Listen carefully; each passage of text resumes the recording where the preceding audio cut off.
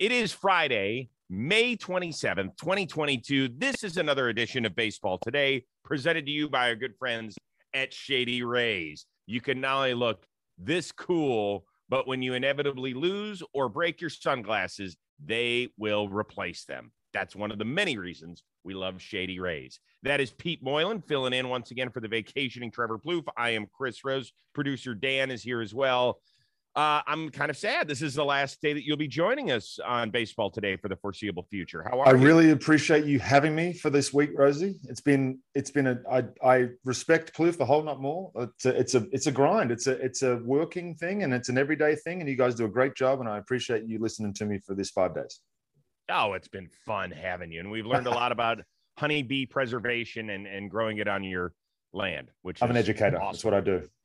I know that next week you are headed on a road trip to go broadcast some Braves games. One of your stops will be in Colorado, and perhaps you will be fortunate enough to see the Colorado Rockies in their City Connect jerseys, which were revealed on Friday morning. I got to admit, these are easily top 2 or 3 out there, don't you think? You think? I don't know. I don't know if I like the. I don't know if I can get behind the full green uni. Really? Though. Yeah, I don't. Call me a traditionalist. I don't know. I just feel like it's a bit much for me. Okay. Well, my 16-year-old who's big into like baseball clothing. In fact, he designed our high school uniforms. He went to the athletic director and he was like, I want to design them. He designed them. So he's really big into this stuff. He was like, these would be unbelievable if they held the purple color. But as you can see behind me, I've got like the Miami City Connect. Yeah. And those aren't anything like their regular uniforms. So a lot of teams, the Boston, they went yellow, all sorts of stuff. I could see these in purple and they'd be incredible. That'd be really good. And I love the Nationals City Connect jerseys with the flowers all over it. Cherry blossoms all over it. That's the one right there. That's the one that I really like. I think they've done a really good job. I'm not saying this is going to look bad. I don't want to see it on a baseball field. It's tough when they're standing in front of a mountain, but I want to see it on a baseball field and see how it goes. Let me know. I want you to go take a picture with one of the guys in uni and we'll see how it goes. All right. A lot of interesting stuff happened around the show last night. So biggest deal from Thursday. Shohei gave up as many runs against the Jays as he did in his previous 4 starts combined. Trevor Story homered for the 7th time in his last 7 games. Nasty Nestor continued his magical run with dominance over the Rays, lowering his ERA to 1.70. Or Josh Hader saved his 16th game of the season in his 16th appearance on the season. But he's gone 32 straight since last year as well. So that's nothing surprising for me. He's unbelievable. I got to see him in person just 8 days ago, and he's improved even more. It's not just deception anymore. He can actually dot with everything that he throws. So that's nasty. But I've got to go with Nestor as far as just out of nowhere.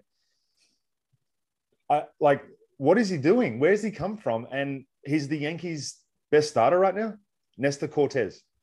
And has been really pretty much for an entire year now. I mean, that's the way it feels. So, what it was, he a 34th rounder, 36th rounder, something around there. And let's not totally applaud the Yankees here because they got rid of him twice. So this is his 3rd go round. Every team could have had a shot at him. And, I watch him every time and, he throws low 90s when he really gets it ramped up. But all the arm slots. It's all the arm slots that he mixes in. That's what I love about it. It's like he's reinvented himself and found a way to be dominant in today's game. And I think it's hats off to him. He's doing things that Yankee starters haven't done in history, which is crazy. You think of all the Yankee starters that have come through. They're kind of a new franchise, though. So there's not that much history to them. You're right. You're absolutely right. Yeah. Right. So let's put it in check a little bit there. It'll be interesting because I think he's obviously solidified his spot on the All-Star team unless he just falls flat on his face in the month of June, which I don't anticipate him happening to him. I think he'll have a hard time starting the game, in part because Justin Verlander has been so damn good and his manager is going to manage the All-Star game. And at 39 years old to come back and do what he's done is something special. It doesn't diminish at all what Nestor has accomplished. Right. He has been I'm pretty sure fantastic. Nestor's going to be pretty happy just showing up and getting an all-star patch. I'm after where his career's been and where he's at right now. Yeah. And as long as he doesn't pitch on Sunday, getting a chance to pitch in that game in Los Angeles, that will be something remarkable for him. I love stories like that. With all that being said, I want to go back to the first guy you mentioned in Josh Hader. It's actually 37 straight scoreless regular season appearances for him.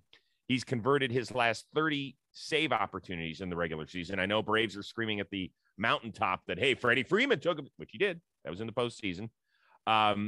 Pittsburgh, I would give you $1 trillion if you could tell me the last guy who played it a run, who drove in a run against Josh Hader. In fact, I would even give you the team and you still wouldn't get it. Okay, go. Give me the team. The Pittsburgh Pirates. I don't even know. That's right. If you said Rodolfo Castro with a homer off of Hader on July 28th, yeah, it was right there on the tip of your tongue. Pretty remarkable what Hader has done. And also we chronicled yesterday what's been going on. You know, he had some personal leave time, and then to come back and in a one-run game against your division rival in their city, and to come in and kind of walk around some danger that he, you know, put himself in, and to still get the save situation. Pretty good for him. He just came off the 10-day IL when we got there and hadn't pitched in a game in 11 days. Warmed up the first day we got there, didn't get in the game. Came in the next day and was just completely dominant. It's like he's found a rhythm, he's found something, and he knows himself and he knows what to do to get himself ready, and he's just locked right now. One other thing that happened interesting last night, George Springer. He now is tied for the fourth most leadoff homers of all time as he takes Shohei Ohtani deep out in Anaheim. Another 7 leadoff homers, and only Ricky Henderson will have more in the history of baseball. Do you think eventually we will consider George Springer one of the great leadoff men in the history of this sport? I think so. Just power numbers alone. Obviously, the game's changed since traditional leadoff hitters. You're going to have to give me a list of Ricky Henderson's there, but you're going to have to reel off some more famous leadoff hitters, because now it's kind of like you get famous because you're hitting tanks. Whereas before it was a guy, I guess Ricky got famous because he was, he was the first real power leadoff guy that we saw. But I remember seeing George in 2013. I was in AAA with the Dodgers, and he was with Houston, and I was facing him, and he was, I say this all the time, but he was so far above anybody else that I was facing in AAA that you could just see that he was going to be something special. And when he got to the big leagues, he just exploded, obviously. He had everything when he was in AAA, and he's continued to just be a force. If he's healthy and he's playing at full strength, I don't think there's a better leadoff guy in the game right now. Maybe Acuna or Judge when he leads off. Yeah, the rare times that Judge hits leadoff like he did last night.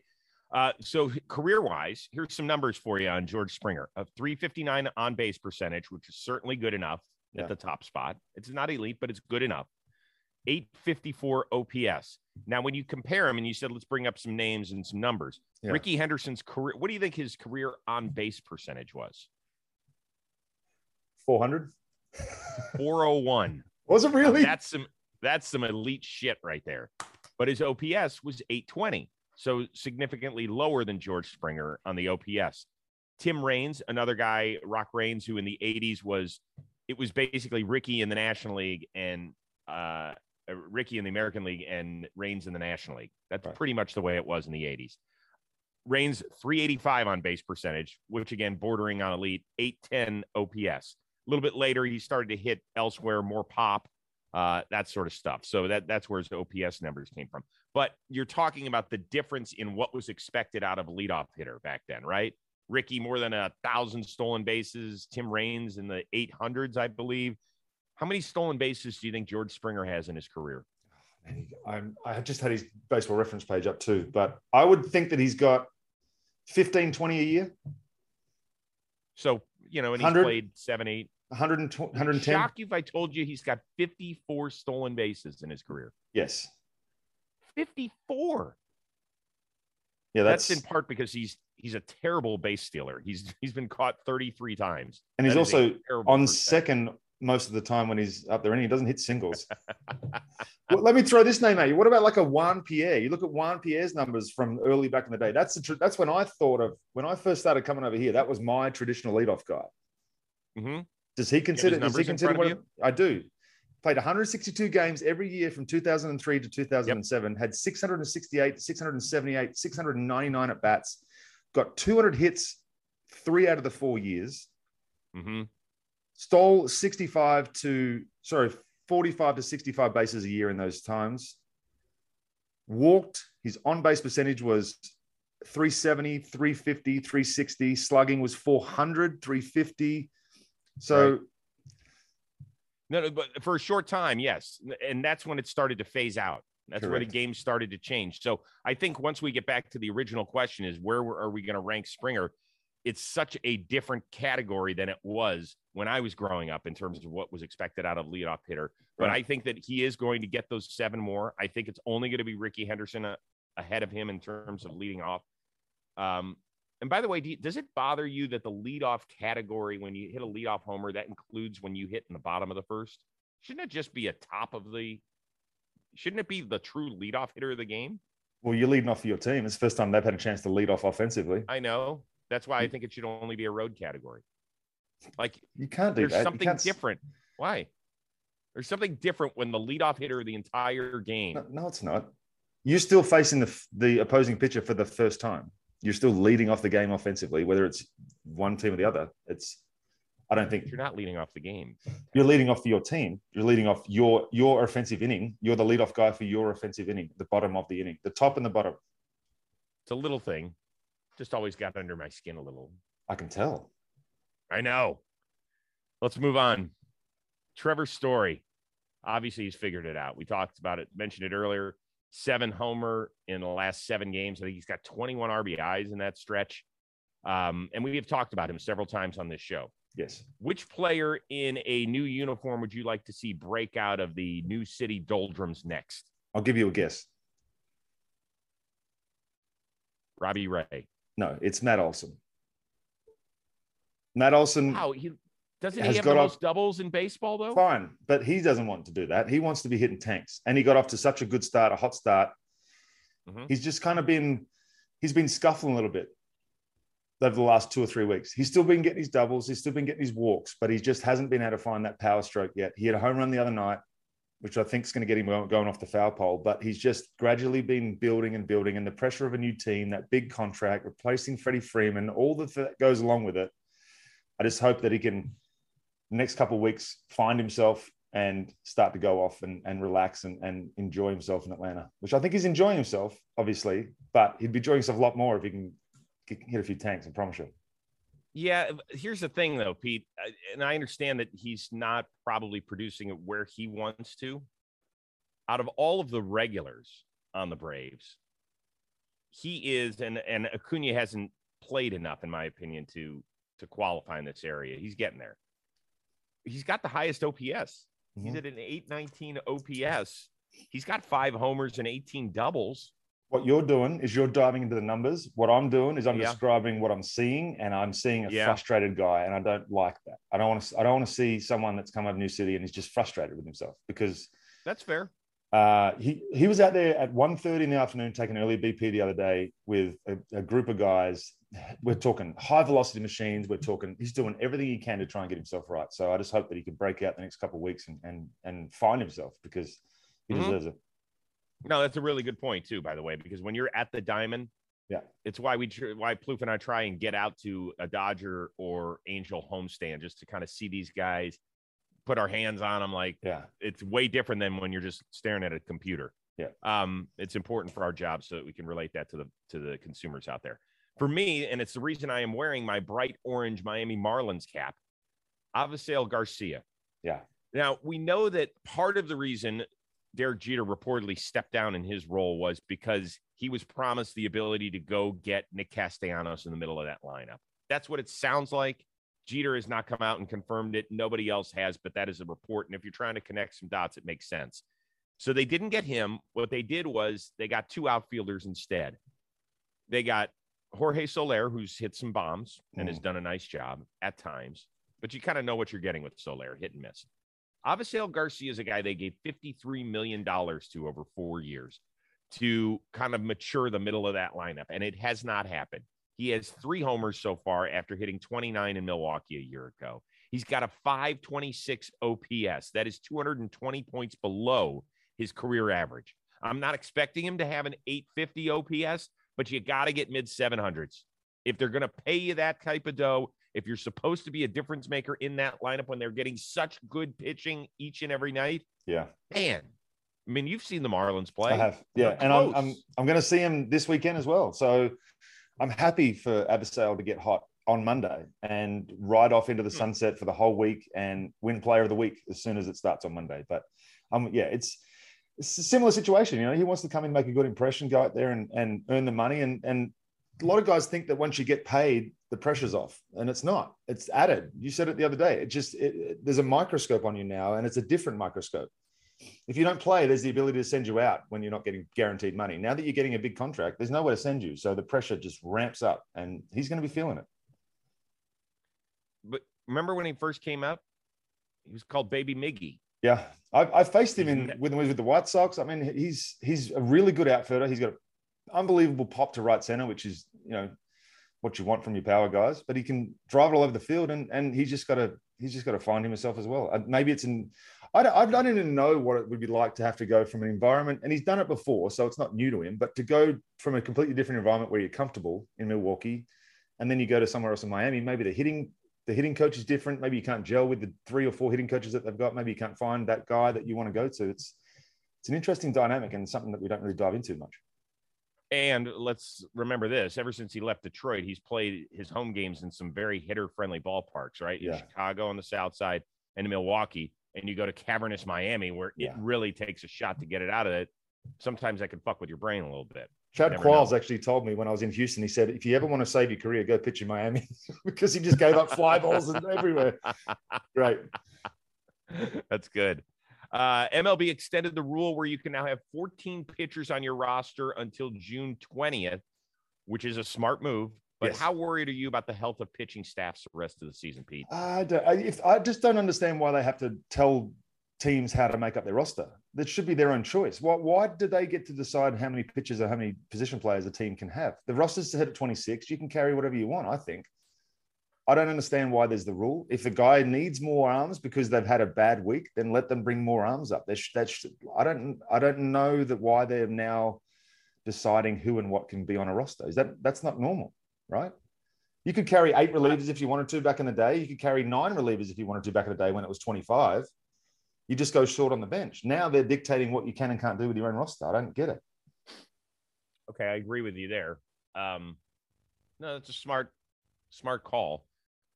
I guess it gets to the overall question, which is what I would really wanted to try and get to, because we see so many guys getting put on the injured list. I know. Are you worried this year in particular about health for pitching staffs? Or not? I worry every year just because it's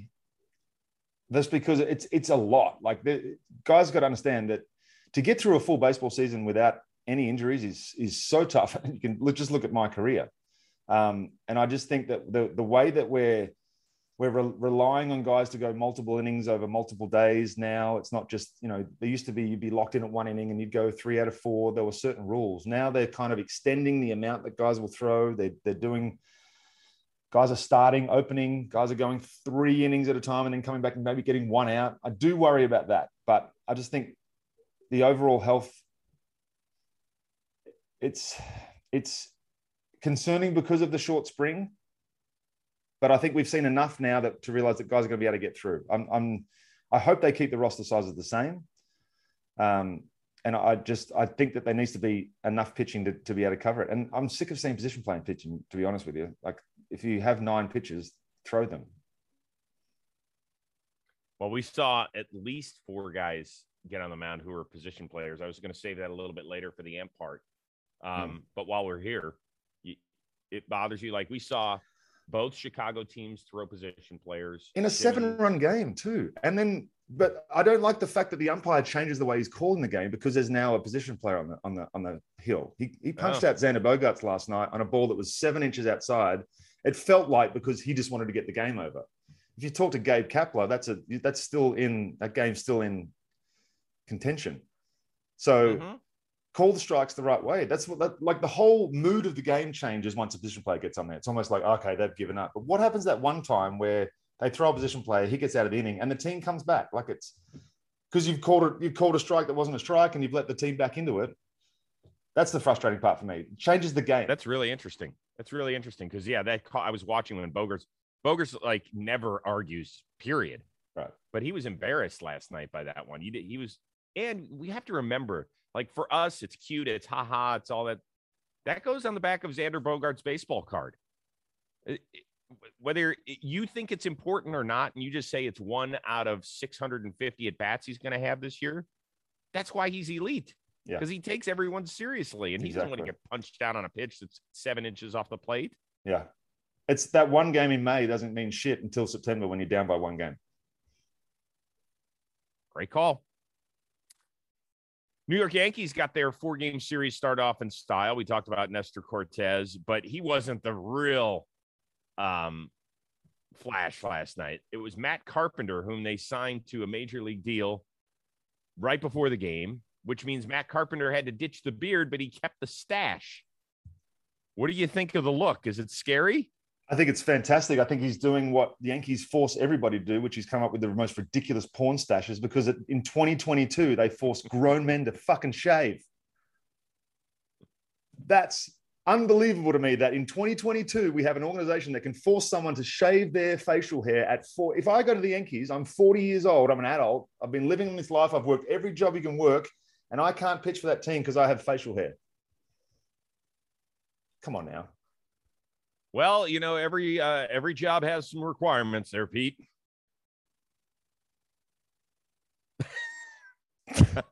You're not buying it? I'm not buying it. Look at me. I go on television with tats galore. I'm changing this. I'm single-handedly changing everyone's opinion. I think everybody should be able to do whatever the hell they want to do. Like, there's reasons. There's rules. Well, you know what, Pete? It's tradition. It's tradition with us. There's a lot of traditions. We don't put names on the back of our jerseys, and we don't put hair on our faces. Ty Cobb used to sharpen his spikes too. That was tradition. There's a bunch of shit that we've gotten rid of, Rosie. You can't. The way we've always done it. Line is the most frustrating line in baseball. Actually, life. Sure, you're true. Do you not understand how crazy? Like everybody has to shave when they go to the Yankees. Why? They're the only team. They're the only sports organization that forces someone to shave, I think. Well, I know that there's actually, I think down in Miami, they might have some sort of policy as well, which is interesting because Mattingly actually, I don't know if it was technically a suspension, but he didn't play a game because his hair was too long. The Yankees made him cut it in the 80s. Their best, this wasn't just some guy. This was their best fucking player. They made cut his hair. Is that a power trip? Is that not just a power trip? Yes, it is. Okay. I am waiting for the day. Who has the most formidable facial hair? I thought it would have been Johnny Damon. Right, I thought it would have been Johnny Damon. I thought if anybody was going to buck the system, when he went over there, I thought he was going to do it. But he came clean shaven. I'm like, oh, well, there we go. Yeah, that was a good call. Because Garrett Cole had a beard too. Yeah. Yeah, but Odor was, had been released from a team. Yeah. It would have to be somebody out there. Like if Freddie Freeman had a beard and was coming from Atlanta and he said, listen, I definitely will come, but I'm not going to get rid of my beard. How do you think that would have played out? Do you think the Yankees would have really said, you know what, then we won't give you the money? I think so. They've forced everyone, Rosie. Like they've had free agents come in the past, big free agents. I know not all of them have beards, but I'm sure some of them might want to have grown maybe a little chin strap, maybe a little flavor saver. Nothing. All right. We've gone through the 80s, 90s, and 2000s where there was so many different beard designs you could have gone with, and not one Yankees player got to fuck with any of it. I know. Sorry. I don't know if I'm going to keep this thing. You should keep that thing. I love it. Really? Oh, it's so good. Yes. Grizzled vet. Yeah, dude. Yeah, grizzled is the operative word, and vet. You got it all. So on John Boy Media, we know that by the time this comes out in podcast form and on our YouTube form, you will have already done Talking Baseball with Jimmy and Jake. You're looking forward to that, I'm sure, right? I can't wait. I'm a bit nervous. I'll be honest with you. You know, it's. Don't be. What do you mean nervous? You're not nervous when you're working with me. I know, but I've got to read on camera, and you know how good I am at words. Oh, you have to do one of the. Right. What recap do you have? The recap. I got the AL recap. So I'm proofreading. I'm reading it like I don't want to mess up on camera. I hate reading on camera. Do this for me, and you can tell the boys that I told you this. All right. Do it in your best American accent. I won't be able to hold it for that. I'll do the first recap in my best American accent. Yeah, just say, hey, Rosie wanted me to do it in my best American accent, so here we go. Got it. I really can't wait to hear it because it'll be excellent. Oh, it's gonna be so bad. Latest episode of the Rose Rotation with Austin Hedges is out. Once again, he's very, very funny. He's got stories galore. He is right in the thick of the sauce back there behind home plate, and so he's got all sorts of goodies for us. So go out and listen. And right after we're done today on the AMP side of things, I'll be recording with Josiah Gray, the young pitcher of the Washington Nationals, who I'm looking forward to meeting. So that'll be fun. How'd you line that one up? He was uber prospect. Well done, Rosie. Yeah, you know what? I've got Kyle, who does the PR for the Nationals, is fantastic. He's a big John Boy Media fan. Great. We really work in conjunction. This is kind of a stepping stone. I want to get to know Josiah. There's no question. We're trying to inch our way toward Juan Soto. Now Kyle has helped us out immensely he got us Max Scherzer last year. He got us Trey Turner. So we're trying to get a hold of Soto. Soto is very finicky with what he does media-wise. That's surprising to me because he's so good. He is great, but I understand it. But the more young guys that go up to him was like, hey, yeah, I had a blast on the Rose Rotation.